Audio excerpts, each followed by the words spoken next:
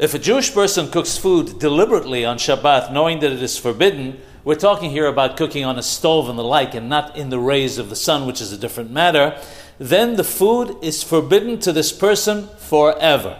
Not only that, but the pot in which he cooked also becomes forbidden to him and requires har'ala, purging. This is because the food that was cooked in it was forbidden food as far as he was concerned, and the pot has absorbed some of it.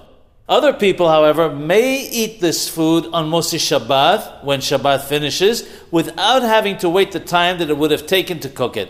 If the person who cooked it did so unintentionally, then neither he nor the others may eat it on Shabbat, but after Shabbat, Moshe Shabbat, they may eat it immediately. This is in contrast to when a non-Jew cooks for a Jew on Shabbat, that it is prohibited for the Jew to eat it till he has waited the amount of time it takes to cook it after Shabbat.